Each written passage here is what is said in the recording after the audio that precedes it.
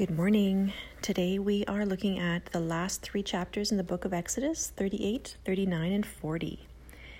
The big question of Exodus: who is God? God is I Am. He is with us. He is our rescuer. God is Jesus. And there's such a beautiful video in the devotional on the Bible app. It's called the Spoken Gospel Introduction. I highly recommend that you check that out. It's beautiful, and if you don't know where it is, just reach out to me and I'd be happy to share that with you.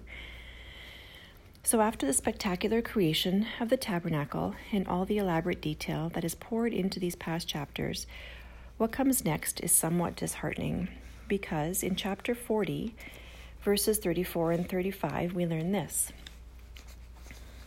Then the cloud covered the tent of meeting, and the glory of the Lord filled the tabernacle.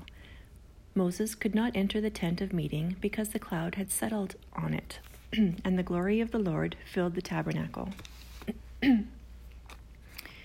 So the presence of God, as we have seen repeatedly, is too holy, too glorious, and too powerful.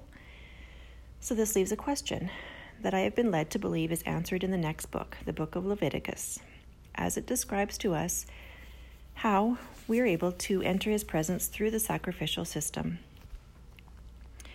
Dear God, today I come before you in deep appreciation for the way that you put so much effort and detail into preparing a space that is worthy of you and your presence, a space that we do not deserve to exist in and could never earn our way into, yet you quietly wait for us to merely ask you to cleanse us.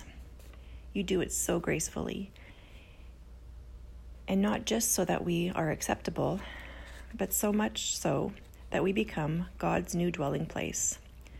This is so humbling, and it brings a lump to my throat and tears me up. Thank you, Jesus. You're so, so good to us. Amen.